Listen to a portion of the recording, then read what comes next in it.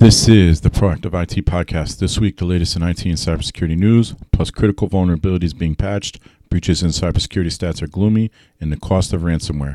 This is episode 28.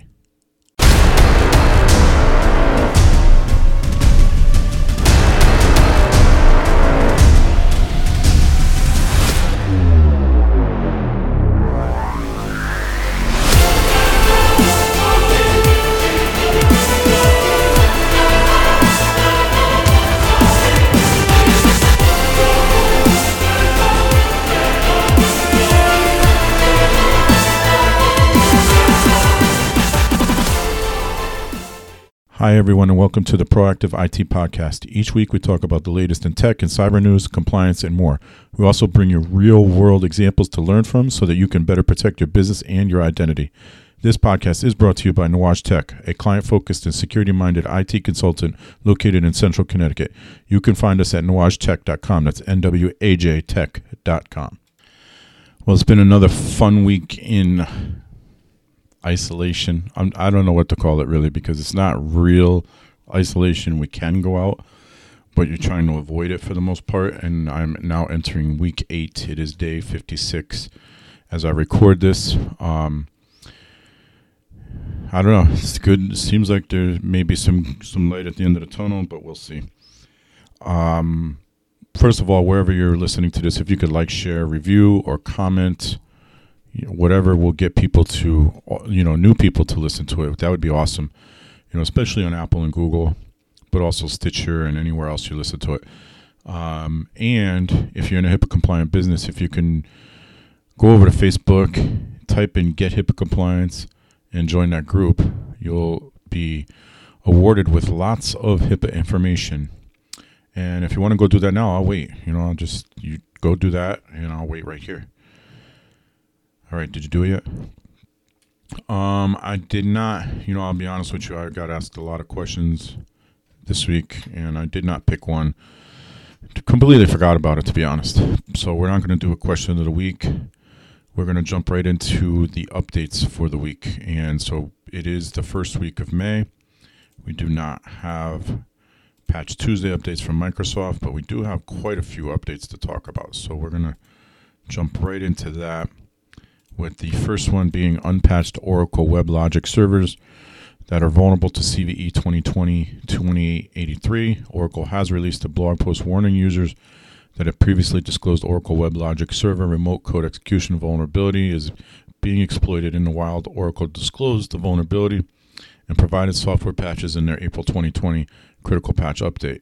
However, malicious cyber actors are now known to be targeting unpatched servers. So if you're using Oracle WebLogic server, get it patched because it's already being exploited. SaltStack, which you may have heard about because it's impacted some pretty big systems, including Ghost blogging platform. SaltStack did patch a critical vulnerability in Salt, so you should be you shouldn't be on anything prior to 2019.2.4 or 3 for Salt. Should not be on anything prior to 2019.2.4 or to 3000.2. So get that updated ASAP because it is being actively exploited. Firefox 76 was released. It did integrate data breach alerts. Obviously I'm on Firefox 76 already. I have not checked out the data breach alert to see if it works at all. So it'll be interesting to see how that develops. There were some security vulnerabilities addressed with that release as well. Microsoft released May Office updates with fixes for auth issues. There are no security updates as part of this rollout, but there is an issue with auth issues. Basically, blank authentication prompts were being displayed. And then I believe there was something that was crashing as well. I don't remember what it was at this point, but it's a bug and feature update. So apply that at will. Microsoft Office 2016, PowerPoint 2016, Outlook 2016, Project 2016, Word 2016, and Skype for Business 2015. Instacart did patch a security bug that would have let attackers spoof SMS messages. I'm only reporting this because it sort of is an update. It's not anything you need to take care of, but they did patch an issue with their system. Basically, it was sending a text message saying, if you saw that they have an application on their website, you can have them text you the link to the application, and that link could have been compromised and sent a different link redirecting you to a malicious website. With that being said, if you ever want to download an app for anything, do it from the Google Play Store or from the Apple Store. Don't click on links and don't download it from anywhere else. And we have Google released a security update for Chrome. You should be on 81.0.4044.138, and that's across the board. And finally, Cisco released security updates for a bunch of products that was just reported yesterday. So if you're using Cisco products, check out their Cisco Security Advisories page and see if you need to update any of them.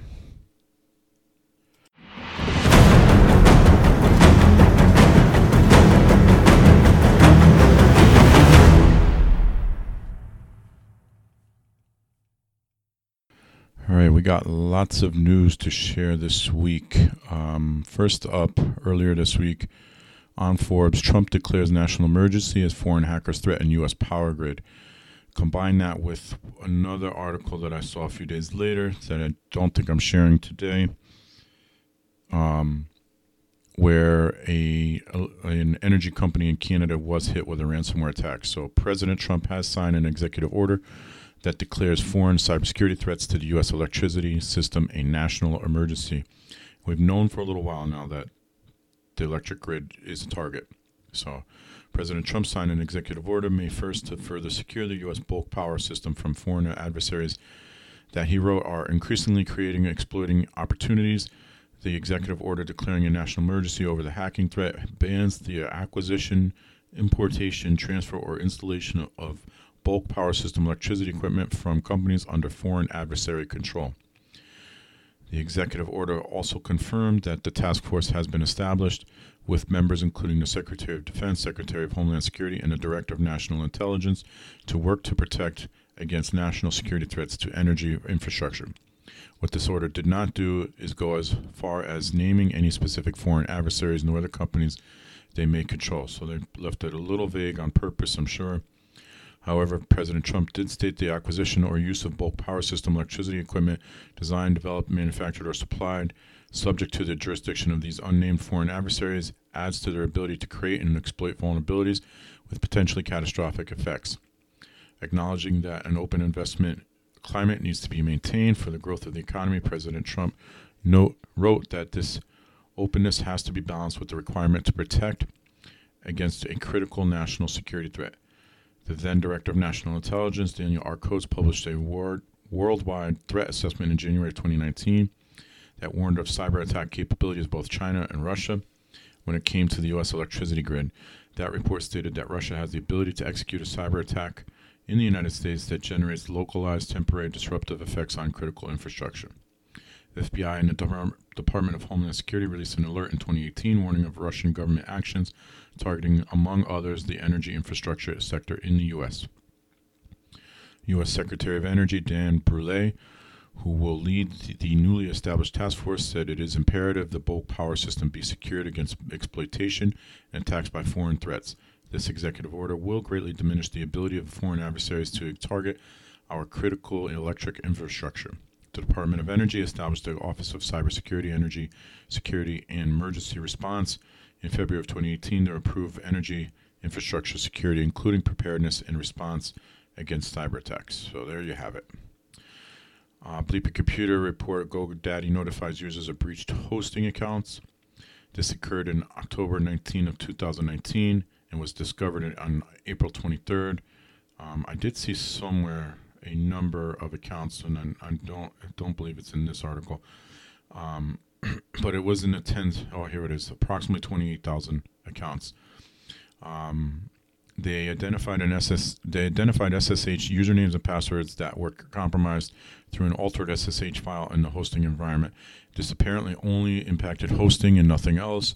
So if you are hosting on GoDaddy, you should have received a notification at this point, an email or a letter saying that your account may have been compromised and they forced password changes. Citizen HIPAA right of access study shows significant improvement in compliance. So this was good news. I wanted to share it. There has been a significant improvement in compliance with the HIPAA right of access, according to the latest patient record scorecard report from Citizen.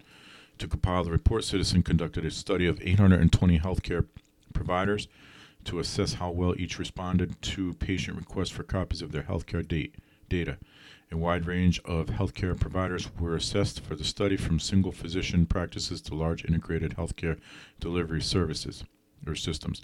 So this is the HIPAA right of access rule is this: you ask for your medical records to bring them to another doctor, or just because you want them, whatever it may be. They're supposed to give them to you within a reasonable amount of time, which is 30 days or less, and they're supposed to give it to you for no less. They're not supposed to charge more than the cost of actually creating that record, which is usually a few dollars. They have a rating system for this. They've been doing this for a little while, I guess. They have a rating system of 1 to 5 stars, 1 being the worst and 5 being, your name goes up in lights. The good news is that there was an increase of, the latest study saw the percentage of 1 stars fall to 27% from 51%. That's those that were not compliant. Percentage of providers awarded 4 stars rose from 40 to 67%, and those with 5 stars rose from 20 to 28%. So that is good news, because we did see a few, and they actually believe that this was because of the enforcement initiative on right of access, by the way, by the OCR. And we did see a couple of penalties last year, and we saw a few breach notifications for it as well. So maybe people are taking it a little bit more seriously. Let's hope. On Tech Republic, nearly 2,000 malicious COVID-19 themed domains created every day. More than 86,600 new domains related to pandemic are considered risky or malicious, according to a new report. And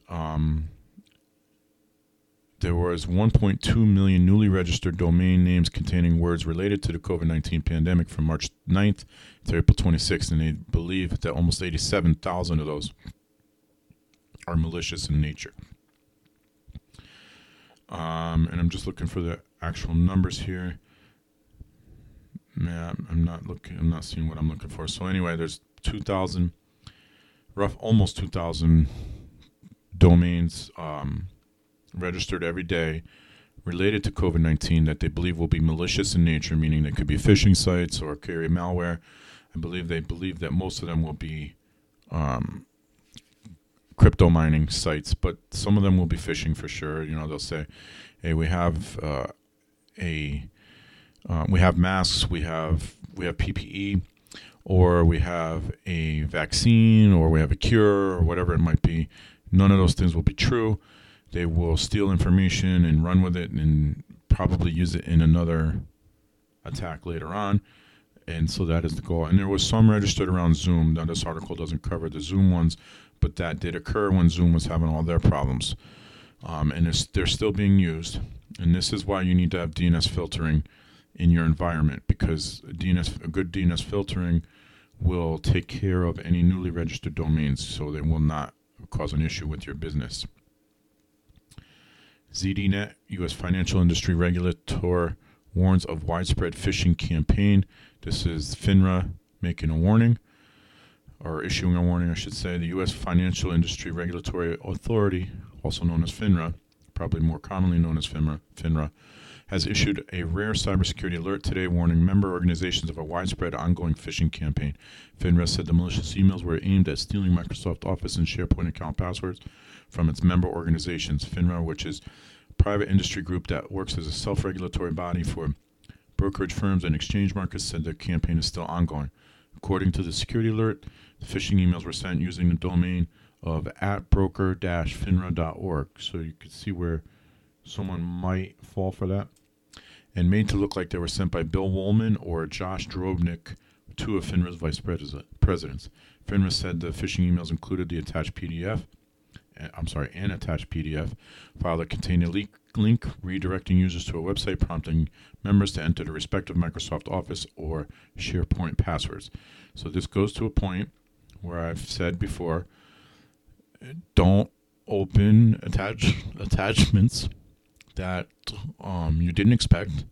Don't click on links you didn't expect. If in doubt with links, then type them in manually. And if in doubt about an attachment, make a phone call and see if it really came from where it said it came from. Bleeper Computer, SAP announces security issues in cloud-based products. German software maker SAP announced on Monday that it started to fix security issues identified in several of its cloud-based products. The company discovered the problems following an internal review and has already started working on eliminating the vulnerabilities. Details about the security flaws have not been disclosed. In an advisory this week, the company says that fixing the bugs will largely be completed in the second quarter of 2020. The list of affected products includes SAP SuccessFactors, SAP Concur, SAP Calidus Cloud Commissions, SAP Calidus Cloud CPQ, as well as SAP C4C Sales Cloud, SAP Cloud Platform, and SAP Analytics Cloud. Some of these platforms, along with their infrastructure, were acquired over the years, and the company paid billions of US dollars for them. With this, SAP inherited all the potential gaps and had to align them to the company's present contractually agreed or statutory IT security. That should be contractually agreed on statutory IT security standards. It is estimated that around 9% of SAP's 440,000 customers are impacted by the vulnerabilities. They will be notified of the risk and will receive assistance to remedy the problems. SAP's investigation is not complete, but the company does not believe that customer data has been compromised as a result of these issues.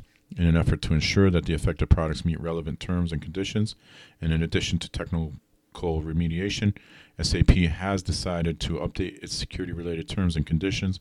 These remain in line with the market peers.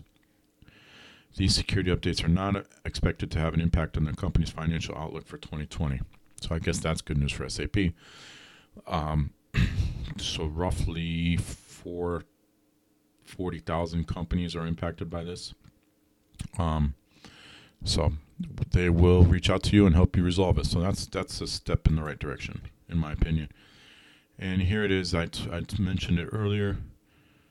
Cyber attack on NTPC further exposes the cybersecurity risks of energy sector. So Northwest Territories Power Corporation, a generator and distributor of electricity in Canada, was hit with a ransomware attack. The ransomware attack hit NTPC, shutting down its IT systems and impacting the power generation, transmission, and distribution systems of the company. MyNTPC, the online payment portal used by NTPC, was not working properly and leading the customers to a message saying that the files were encrypted by NetWalker. Although not confirmed for this case, but the spread of NetWalker ransomware, aka Mail2, is usually associated with the COVID-19 themed phishing emails as observed during its previous attacks.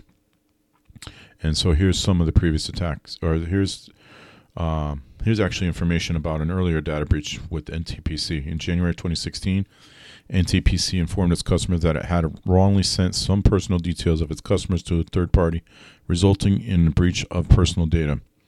A file containing a list of customer names, meter addresses, and account balances was sent out to some customers while responding to some customer inquiries.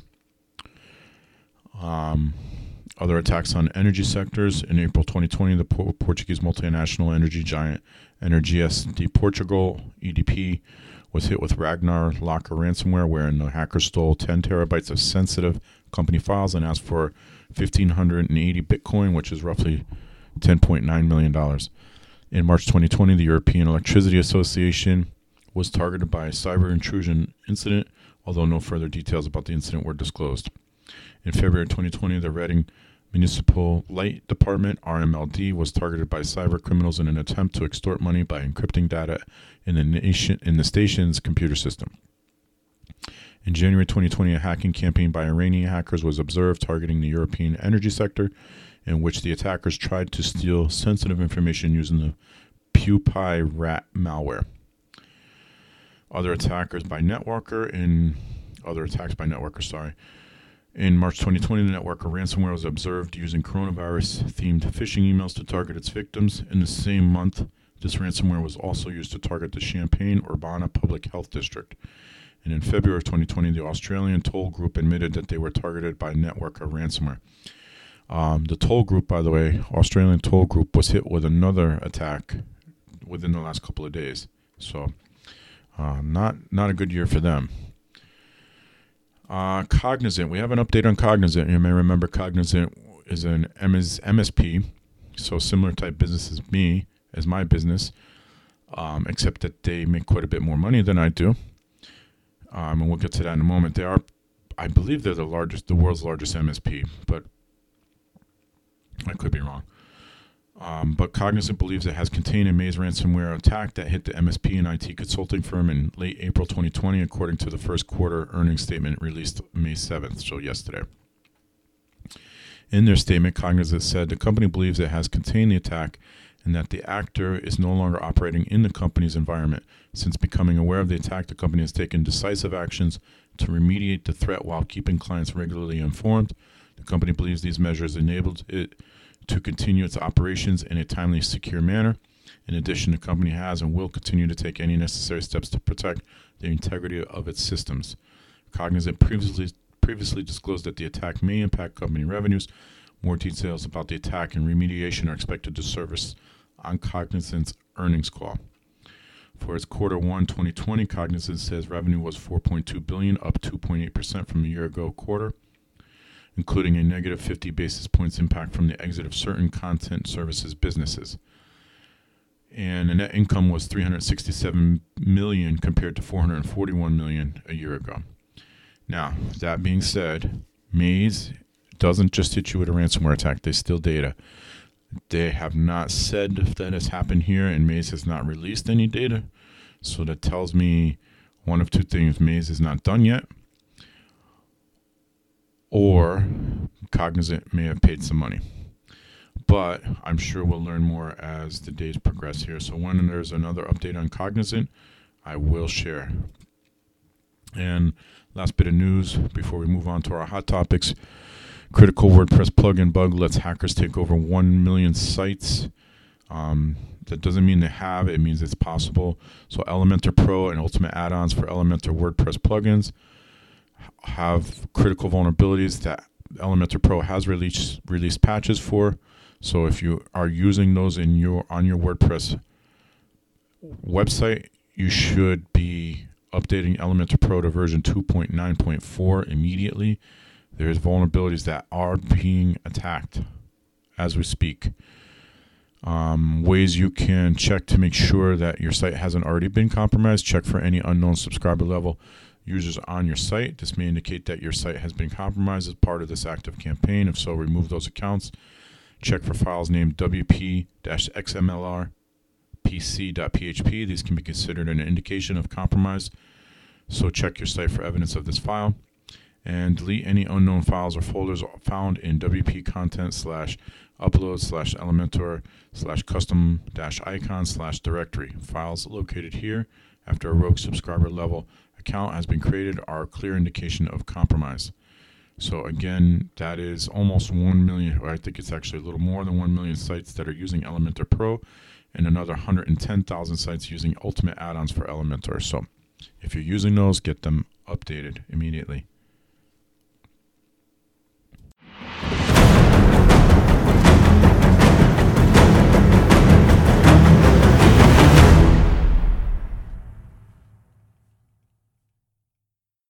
All right, let's talk some numbers, because I'm not going to lie, I try to scare you guys. I try to scare business owners because they need to be scared. I don't do it because I want you to purchase on fear. I do it because you need to be educated and you need to understand the risks that are out there. So if you're not willing to consider the risk of, you being breached, your client information being stolen or whatever else, maybe you'd be concerned about this risk. Consumers will opt for competitors after a single ransomware-related service disruption. While most consumers are taking necessary security precautions to protect their online accounts, I don't believe that, but some of them are. Businesses may not be doing enough to protect their information, inadvertently driving sales to competitors that can, and ArcServe research reveals. And I found this on helpnetsecurity.com, by the way.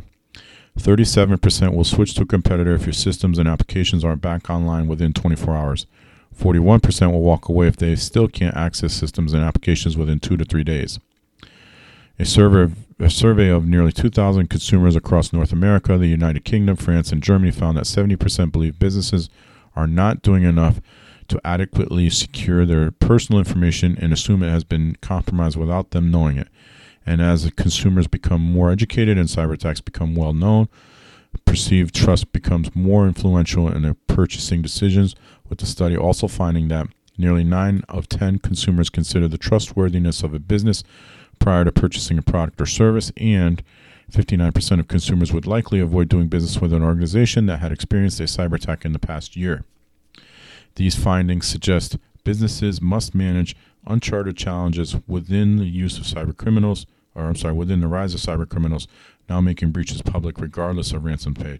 So again, we're talking about Maze and Doppelpaymer, I think Ryuk and a few others are Klopp are now publishing the data that they steal if you don't pay up.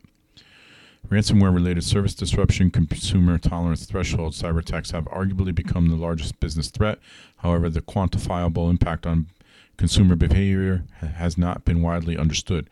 The study found that 1 in 4 consumers will abandon a product or service in favor of a competitor after a single ransomware-related service disruption, failed transaction, or instance of an inaccessible information.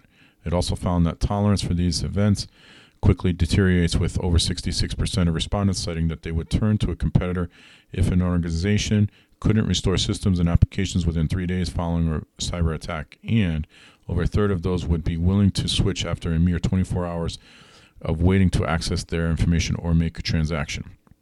Moreover, the potential damage doesn't stop during or shortly thereafter a cyber attack event. More than 8 in 10 respondents admit to sharing their negative ransomware-related experiences with family, friends, or colleagues, posting about their experiences online or emailing about the incidents. Now, these attacks are usually very well publicized, so you have to think about that perspective as well. Certain industries fare better than others. While the report concludes that consumers are generally intolerant of cyber attacks, there are a few industries where businesses are under even more pressure to keep data secure and operations running. The survey found that nearly half of consumers would walk away from their banking or securities provider immediately upon experiencing a ransomware-related event, which prohibited them from transacting or accessing information, and 43% would immediately seek out a competitive communication product or service, and I can't say I blame them.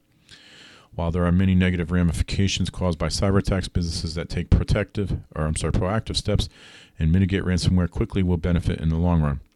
Over half of the respondents would be willing to pay more for products and services they believe to be more reliable and secure in the banking and securities industry, and over 40% would pay more if they believe products and services were more secure from companies in the healthcare, insurance, and retail categories. So all of you businesses, these are almost all of them, compliant type businesses that say you can't afford cybersecurity because it's too much money. Well, think about that. Over half of the respondents would be willing to pay more for products and services they believe to be more reliable and secure in the banking and the securities industry. And over 40% would pay more if they believe products and services were more secure from companies in the healthcare, insurance, and retail categories. Consumers are clearly already hesitant about working with companies hit by cyber attacks, and they just won't tolerate disruption as businesses figure out recovery and remediation plans after the fact. The findings represent a stark warning for all organizations, given that 1 in 4 of their customers will be gone immediately upon disruption, with many more losing patience within 48 hours. And the numbers are there. The ransomware attacks in many cases, take more than 48 hours to recover from.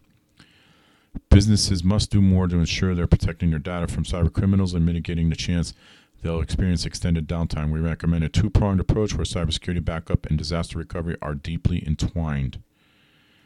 So if the thought of your client's data being stolen, or the thought of your business coming to its knees, or, I don't know why business owners wouldn't already be concerned, and I'm going to we're going to go over another article in a moment that shows that some businesses are not concerned, then maybe this is another one. You get hit, you're going to lose reputation immediately. And I'm going to look up the hit that Target took after their credit card information was stolen a few years ago, just to give you an idea. But before we do that, patients notified medical records exposed at tornado hit secure medical record facility. So I'm going to go through this first, and then I'm going to explain why I'm bringing this up. Several healthcare providers have been affected by an unusual data breach at Waupaca, Wisconsin-based Stat Informatics Solutions, LLC. Stat provides secure medical record services to several healthcare providers, which includes scanning paper files so they can be added to hospital medical record systems. On March 3rd, a Stat facility in Lebanon, Tennessee was hit by a tornado, which caused extensive damage to the building and some of the records stored in the facility. Stat notified all affected clients the same day, and representatives of those healthcare providers visited the site to assist with locating and securing medical records in the facility. To limit the potential for unauthorized access, a tall fence was erected around the building while the medical records were located and secured. 2 security guards were also posted on the site 24/7 to prevent unauthorized individuals from accessing the building. The majority of the medical records were found in the remnants of the building, but the records were determined to be unsalvageable and have now been securely destroyed. While it is possible that unauthorized individuals may have viewed some paperwork relating to patients, no evidence has been uncovered to suggest that that was the case, and patients are not believed to be at risk of financial harm. Out of the abundance of caution, patients whose records were stored in the building are being notified by mail and will be offered complimentary credit monitoring services. The medical records at the facility contain the following types of information: full names, social security numbers, addresses, dates of birth, medical record numbers, account numbers, medical images, diagnosis, nursing and physician documentation, test results, medications, and other types of information typically found in medical records. And so here's a list of the healthcare providers who were impacted by this: Bayfront Health in Port Charlotte, Florida; Bayfront Health in Punta Gorda, Florida; Commonwealth Health Wilkes-Barre General Hospital, Pennsylvania; Commonwealth Health Moses Taylor Hospital in Pennsylvania; and Poplar Bluff Regional Medical Center in Missouri. Now, why did I bring this up? This illustrates a very important HIPAA point.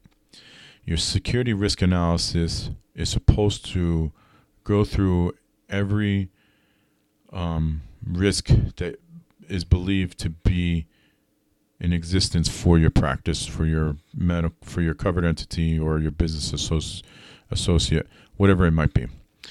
Tennessee is in an area where they do get tornadoes, so tornado is a very real risk. I'd be willing to bet that this business Stat did not do a security risk analysis that included the potential for tornadoes. So in other words, if you live in an area where you're constantly under hurricane threats, so Florida, South Florida, then you should include that in your security risk analysis. If you live in the Northeast where blizzards are a very real threat, you should include that in your security risk analysis. If you live in a coastal area where water is an issue, you should include flooding whenever you have a covered entity or a business associate. But that needs to be in your security risk analysis. The security risk analysis should take every possible risk, analyze it, and prepare your healthcare practice or business associate for that risk. It's not meant to be a checklist. It's not meant to say, okay, well, we have anti-malware software on our computers, so we're secure. That's not what it's meant to do. That is part of it. That's part of your security risk analysis, and that every healthcare practice should have that. You should make sure that your systems are secure from breach and from malware and from ransomware and all of that stuff. And that includes data backups and all of that. But this, I'm sure they could have done more to prevent something like this from happening. It is tragic, and I'm sure that the numbers will show that the chances of that building getting hit by a tornado were pretty small, but it's still a possibility, and it's still something that needs to be looked at when you run your security risk analysis at least once a year. So that's the point of me sharing that. It's a rare HIPAA breach, but it's still a HIPAA breach, and it still could happen. We've with Florida, you get hurricanes all the time, and they do say that 2020 is going to be an active hurricane season. And the way this year is going, that wouldn't shock me the least bit. So that's something to think about if you have a healthcare practice, and that could be anything. It could be a dentist, a chiropractor, a physician, an optometrist, any business that falls under the HIPAA umbrella needs to run a security risk analysis and say, okay, we could get hit with a hurricane. Are we prepared for that? And what do we need to do to prepare for that better? So that was the whole point of me sharing that. And plus, it's one less HIPAA breach I need to report later on in this podcast. And we're going to go back to we're not going back to the article, but we're going to go back to that topic. So I found this in Dark Reading. It's a real short read, darkreading.com. Half of companies have suffered a cybersecurity issue amid COVID-19 crisis. Survey shows 49% expect to experience a data breach or cybersecurity incident in the next month, but it gets scarier than that. Social distancing and working from home may be helping to stem the tide of the COVID-19 pandemic, but they aren't doing much good for enterprise cybersecurity. According to the results of a new study, nearly half, which is 46%, of global businesses have encountered at least one cybersecurity scare since shifting to a remote working model, and 49% of the survey respondents anticipate suffering a data breach or security incident in the next month as a result of moving employees to work from home. The study conducted by Barracuda found that an increase in perceived risk has not been accompanied by an increase in security spending. So that's where it gets scary. So you saw that you getting hit with a ransomware attack will directly impact your bottom line and your reputation. And then you see this where it says some 40% of companies surveyed said their response to COVID-19 has included cutting their cybersecurity budget, and 50% said they would consider cutting staff if cybersecurity could be maintained. Cutting, they cut it. They didn't just say, all right, we need to make sure we're still doing the same thing. They cut it.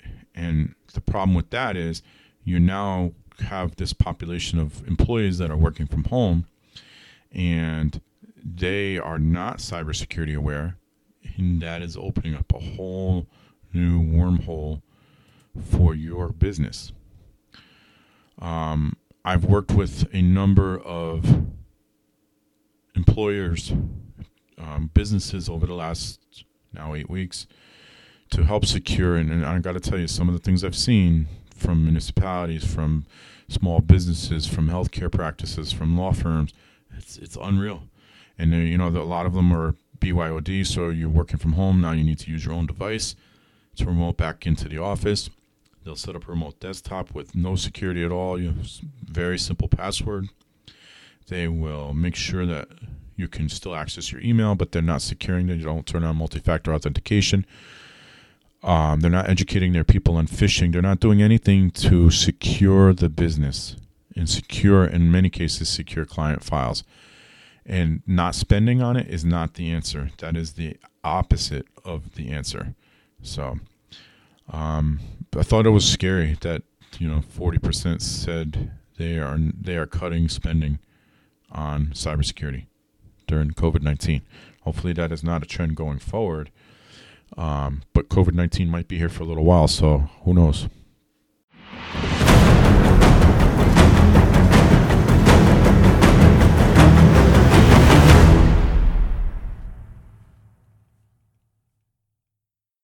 All right, we're going to continue on our HIPAA education with a review of the Technical Volume 1, Cybersecurity Practice for Small Healthcare Organizations. That was part of the 405D project, and that's the, I never remember what HICP stands for, but it's HICP, also known as HICCUP. That is part of the, it's a plan to make sure that healthcare practices are more cyber secure. So we're going to talk about today cybersecurity practice number 4, data protection and loss prevention. let's start with, and again, this is all based off of the NIST cybersecurity framework. So that means if you're familiar with the NIST cybersecurity framework, none of this should come as a surprise to you. But and apparently it does, because I see healthcare practices across the board using IT support or other business associate, what's supposed to be business associate support, that are not familiar with this and are not using best practices. So let's jump in here. Set the expectation for how your workforce is expected to manage the sensitive data at their fingertips. Most healthcare employees work with sensitive data on a daily basis. Very true. So it is easy to forget how important it is to remain vigilant about data protection. Organizational policies should address all user interactions with sensitive data and reinforce the consequences of lost or compromised data. And so we will talk about, about employees getting fired for viewing data that they shouldn't be viewing. There was a couple of those this week. Establish a data classification policy that categorizes data as, for example, sensitive, internal use, or public use. Identify the types of records relevant to each category. For example, the sensitive data category should include PHI, social security numbers. And if you don't know what PHI is, it's protected health information. Credit card numbers and other information that must comply with regulations may be used to commit fraud or may damage the organization's reputation. And credit card numbers also fall under PCI, by the way. So you need to look at both of those. So we have classification highly sensitive data that can be easily used to commit financial fraud or to cause significant damage to the organization's reputation. Examples of such data for patients include social security numbers, credit card numbers, mental health information, substance abuse information, and sexually transmitted infection information. Access to these data should be restricted to users who require it and who demonstrate proper identification at login. Such data must be managed in compliance with applicable regulatory requirements. Sensitive, all other PHI, especially data associated with the designated record set, clinical research data, insurance information, human employee data, and organizational board materials. Internal data that should be protected yet are not considered sensitive. Examples include organization policies and procedures, contracts, business plans, corporate strategy, and business development plans and internal business communications. And in public, all data that can be sanitized and approved for distribution to the public with no restriction on use. Prohibit the use of unencrypted storage such as thumb drives, mobile phones, or computers. Require encryption of these mobile storage mediums before everything should be encrypted, not just mobile, because there have been a few cases in the last few months of servers walking away, desktops walking away, all of these things walking away. The document references the different NIST framework as well when it comes to the different practices in this document. And we have use of classifications to establish data usage procedures, identify authorized users of sensitive data, and the circumstances under which such data may be disclosed. So in other words, identify who's allowed to access it and make sure they're the only ones accessing it. Train your workforce to comply with organizational procedures and ONC guidance when transmitting PHI through email. Encrypt all PHI sent via email or text. However, patients can request and receive access to their PHI via unencrypted electronic communication following a brief warning to the patient that unencrypted communication could be accessed by a third party in transit, and the patient confirms that they will still want to receive an unencrypted communication. So in other words, if you're going to send an email and that person is asking you to send it to their free Gmail account or free POP email account, their free, let's say Comcast, since we were talking about them earlier, you need to warn them of the risks because Comcast does not encrypt their email. When emailing PHI, use a secure messaging application such as Direct Secure Messaging, which is nationally adopted secure email protocol and network for transmitting PHI. DSM can be obtained from EHR vendors and other health information exchange systems. It was developed and adopted through Meaningful Use Program, and many medical organizations nationwide now use DSM networks. When you're texting PHI, use a secure texting system. And there are quite a few secure texting systems, but I would, to the point here, use the One that your EHR provides if you're going to use anything, not just a texting system. Implement data loss prevention technologies to mitigate the risk of unauthorized access to PHI. Check with your IT provider to determine if this is feasible for your organization, or reference cybersecurity practice number 4, data protection and prevention. So data loss prevention is having a disaster recovery, business continuity, disaster recovery system set up. And so the way we do it is we set it up where you have a local backup and then you have an offsite backup done through the cloud. And if something goes down, you're able to get back up virtually within minutes. Train staff never to back up data on uncontrolled storage devices on personal clouds or personal cloud services. For example, do not permit employees to configure any workplace mobile device to back up to a personal computer unless the computer has been configured to comply with your organization's encryption and data security standards. I saw this once where an employee installed their personal Dropbox account on the work computer. I don't know how they were allowed to do that and why that wasn't preventable.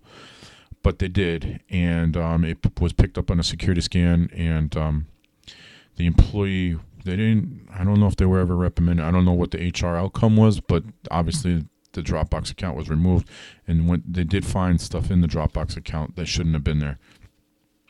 Not only that, but the employee had information in that Dropbox account that he probably did not want anybody else to see. Remember to protect archived data, such as records for previous patients. To it is important to monitor access to the data, which may be used infrequently, so that cyber attack is detected immediately. Ensure that obsolete data are removed or destroyed properly so they cannot be accessed by cyber thieves. Just as paper, medical, and financial records must be fully destroyed by shredding or burning, digital data must be properly disposed of to ensure that they cannot be inappropriately recovered. Discuss options for properly disposing of outdated or unneeded data with your IT support. Do not assume that deleting or erasing file means that data are destroyed, and it's not, by the way. It's easily recoverable. Retain and maintain only data that your organization requires to complete work or comply with record storage requirements. Minimize your organization's risk by regularly removing unnecessary data. And so what are the threats mitigated by this? Ransomware, loss of theft or equipment or data, and accidental or unintentional data loss. So data protection. And that is a big part of HIPAA, not just HIPAA, but healthcare in general. Healthcare IT, protecting your patients' information, your clients. Those are your clients. Protect their information.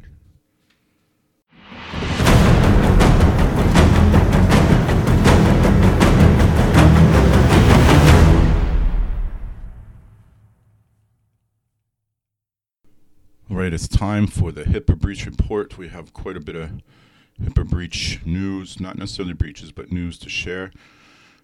Shareholder sues LabCorp to recover losses caused by data breaches. A LabCorp shareholder is taking legal action against LabCorp and its executives and directors over the loss in share value that was caused by 2 cyber attacks experienced by the company in the past 12 months. So you may recall those breaches from last year, where LabCorp was breached. 10,251,784 patients, and companies like Quest were part of that, and so a lot of, obviously it was a big breach.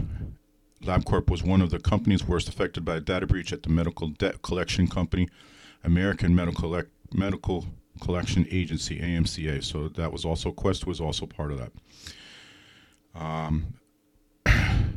They used LabCorp services to infiltrate AMCA's systems, and at least 24 of the AMCA's clients were affected by the breach. A second LabCorp data breach was reported by TechCrunch in January of this year that involved around 10,000 LabCorp documents, which the lawsuit alleges was not publicly disclosed by the company nor mentioned in any SEC filings.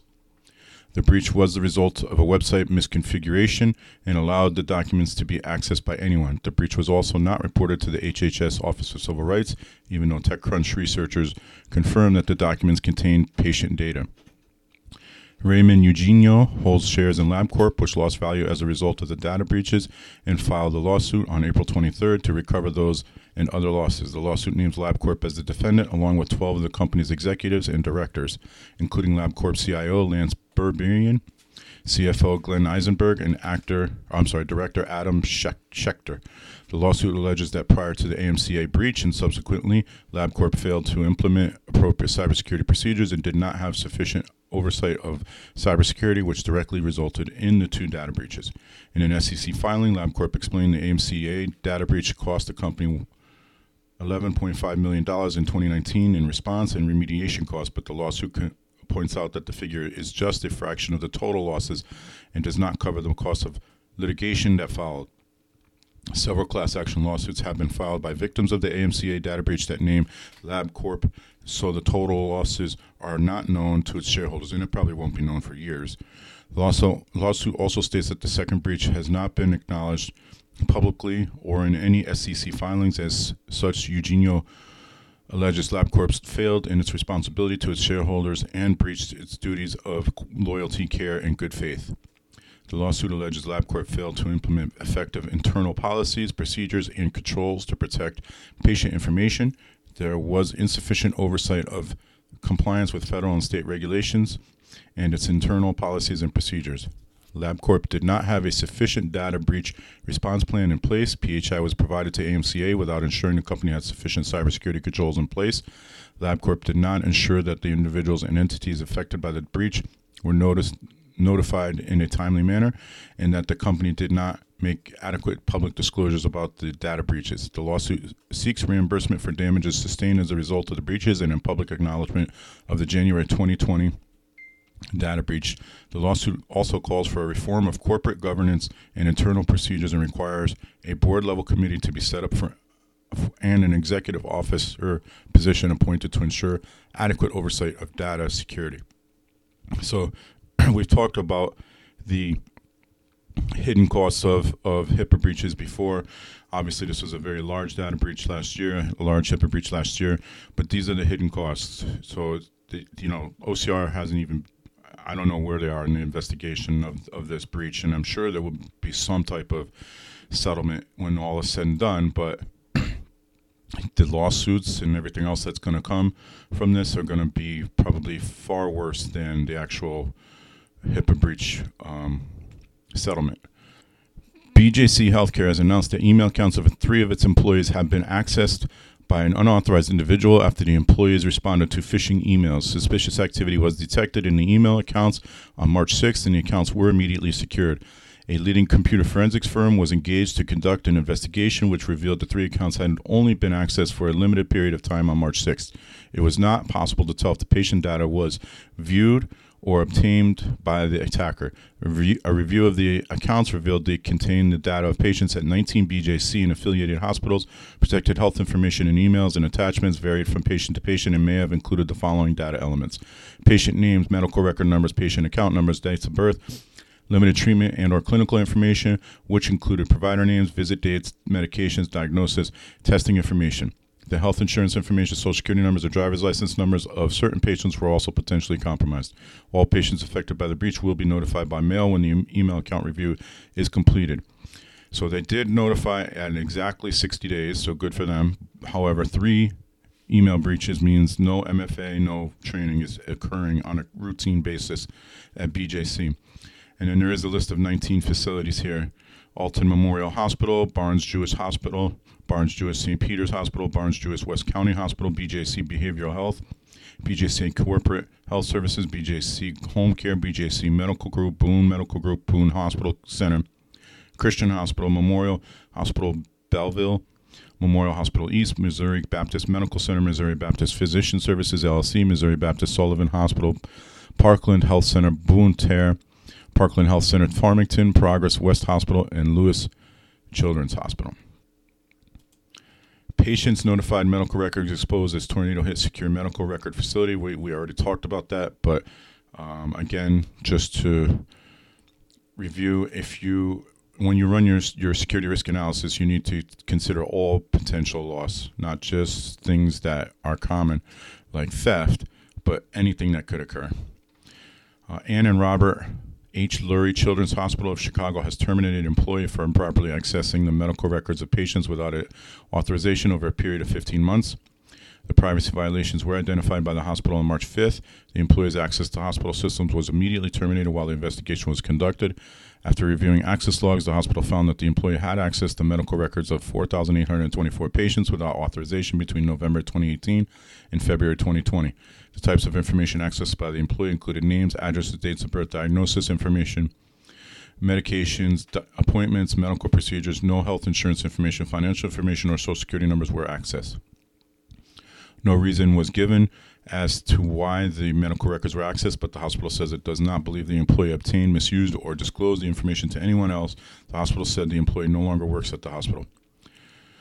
This is not the first incident of its type to occur at Lurie Children's Hospital. A similar incident was discovered in November 2019 when the hospital learned that a former employee accessed the medical records of patients without authorization between September 2018 and September 2019. So it sounds like they have an issue with access controls, which we talked about in last week's podcast. So, Mercy Health, and we talked about that breach earlier, when did it occur? March. So we did talk about it a couple months ago. Mercy Health fires nurse for multiple privacy violations. This one's interesting. Mercy Health has also recently taken action against an employee for alleged violations of HIPAA privacy rule. A nurse at Hackley Hospital in Muskegon, Michigan was terminated on April 3rd. The termination came shortly after the nurse raised concerns in media interviews about the level of preparedness of the hospital for the COVID-19 pandemic and how the alleged lack of preparedness put safety at risk. The nurse contacted the Michigan Nurses Association labor union, which claimed that Mercy Health fired the nurse for speaking out. The labor union also filed a charge with the National Labor Relations Board. Howe's termination came on the evening of April 3rd, days after he had publicly raised concerns about lack of appropriate PPE and the need for improved screening measures to keep nurses and healthcare workers safe during the COVID-19 pandemic, said the labor union in an April 21st press release. 10 days after the nurse was fired and 1 day after the press release was issued by the labor union, Mercy Health released a press release of its own stating the nurse was fired for multiple violations of HIPAA rules. Mercy Health said it does not usually share details about employment matters related to its workers, but was compelled to speak out due to the misinformation campaign led by the labor union. Mercy Health claims the fired nurse, Justin Howe, was terminated for accessing the medical records of multiple patients over a period of several days. The records were not for patients receiving treatment at campus where the nurse worked, and there was no legitimate work reason for accessing those records. Mercy Health claims that Howe was not the only nurse terminated for improper medical record access. According to Mercy Health press release, we have mechanisms in place to monitor for inappropriate access of privileged information. As part of this review process, Mr. Howe, along with the others, were terminated for the same. This investigative effort is still in process. So, kind of interesting case. We'll wait to see what comes of that. And then we have 3 more breaches that were reported early this morning. St. Francis Healthcare Partners in Connecticut is notifying 38,529 patients that some of their protected health information has potentially been obtained by hackers as a result of sophisticated cybersecurity incident that allowed an unauthorized individual to gain access to its email system. The attack occurred on December 30th, but it took until March 20th for the forensic investigation to determine that patients' protected health information was potentially compromised. The types of information stored in the email system that could have been accessed included names, medical histories, medical record numbers, clinical and treatment information, dates of service, diagnosis, health insurance, provider names, account numbers, prescription information, and or types of procedures performed. No financial information or social security numbers were compromised. The investigation uncovered no evidence to suggest patient information was accessed, stolen, or misused. Steps have now been taken to improve data security practices, and all affected patients have been notified by mail. There's a few failures here. One, obviously, this took more than 60 days to notify, make your breach notification. 2, sophistication. It's not. Phishing attacks are not sophisticated. If you set up multi-factor authentication and you train your employees, then it's not a sophisticated attack. It can't happen. The statement here is that a sophisticated cybersecurity incident that allowed an unauthorized individual to gain access to its email system tells me that somebody was phished. Florida internal medicine practice suffers ransomware attack. Daniel Bendedowitz, MD, PA is notifying 3,314 patients that the protected health information has been exposed as a result of a ransomware attack. The attack occurred on March 25th, 2020, resulting in the encryption of its computer systems, including patient records. Backup files were not affected, so files could be recovered without paying the ransom. In these types of ransomware attacks, files are not typically accessed by the attackers prior to file encryption. However, data access could not be ruled out, so notification letters have been sent to affected patients. Dr. Bendetowitz explained in the breach notification letters that names, addresses, dates of birth, social security numbers, health insurance information, and medical information were potentially compromised. Out of the abundance of caution, identity theft protection services have been offered to all affected patients. Steps have also been taken to improve security to prevent further attacks in the future. So here's the thing with this one. They say that in these types of ransomware attacks, files are not typically accessed. That is incorrect, and that is a very poor assessment, very poor statement, because as we've seen multiple times now in the last few months, they're stealing the files before they encrypt you. They're spending time to peruse your network, so to speak, and then encrypting your files. Houston Methodist Hospital is notifying 1,987 heart patients that some of their protected health information was stored on portable storage devices that were stolen from vehicle of vendor representative in mid-February. The individual was employed by the medical device manufacturer and operated the 3D imaging technology in the hospital's cardiac catheterization lab. The hard drives were left in a vehicle from where they were stolen. The hospital reports that the room where the hard drives were stored was locked, and removal of the devices was against hospital protocol and violated established technical safeguards and contractual obligations. The representative believed the room was only locked due to the late hour of the day. The hard drives contained medical images that included a patient's name, gender, date of birth, and code number. The images could only be viewed with specialist software. The clinic reported the theft to law enforcement and hired a private investigator, but the hard drives could not be located. So it means the hard drives were not encrypted. An employee of Ascension Eastwood Clinic in Southfield, Michigan, sent an email to patients on April 15th explaining the practice was transitioning to telehealth services due to COVID-19 to help prevent the spread of the disease. An error was made sending the email. Patients' email addresses were not added to the BCC field of the email and could therefore be viewed by other patients. As a result of the error, email addresses and in some cases patients' names were disclosed to other patients. Apart from allowing a patient to be identified as a patient in the clinic, no other information was exposed. The HHS Office of Civil Rights breach portal shows 999 patients were affected.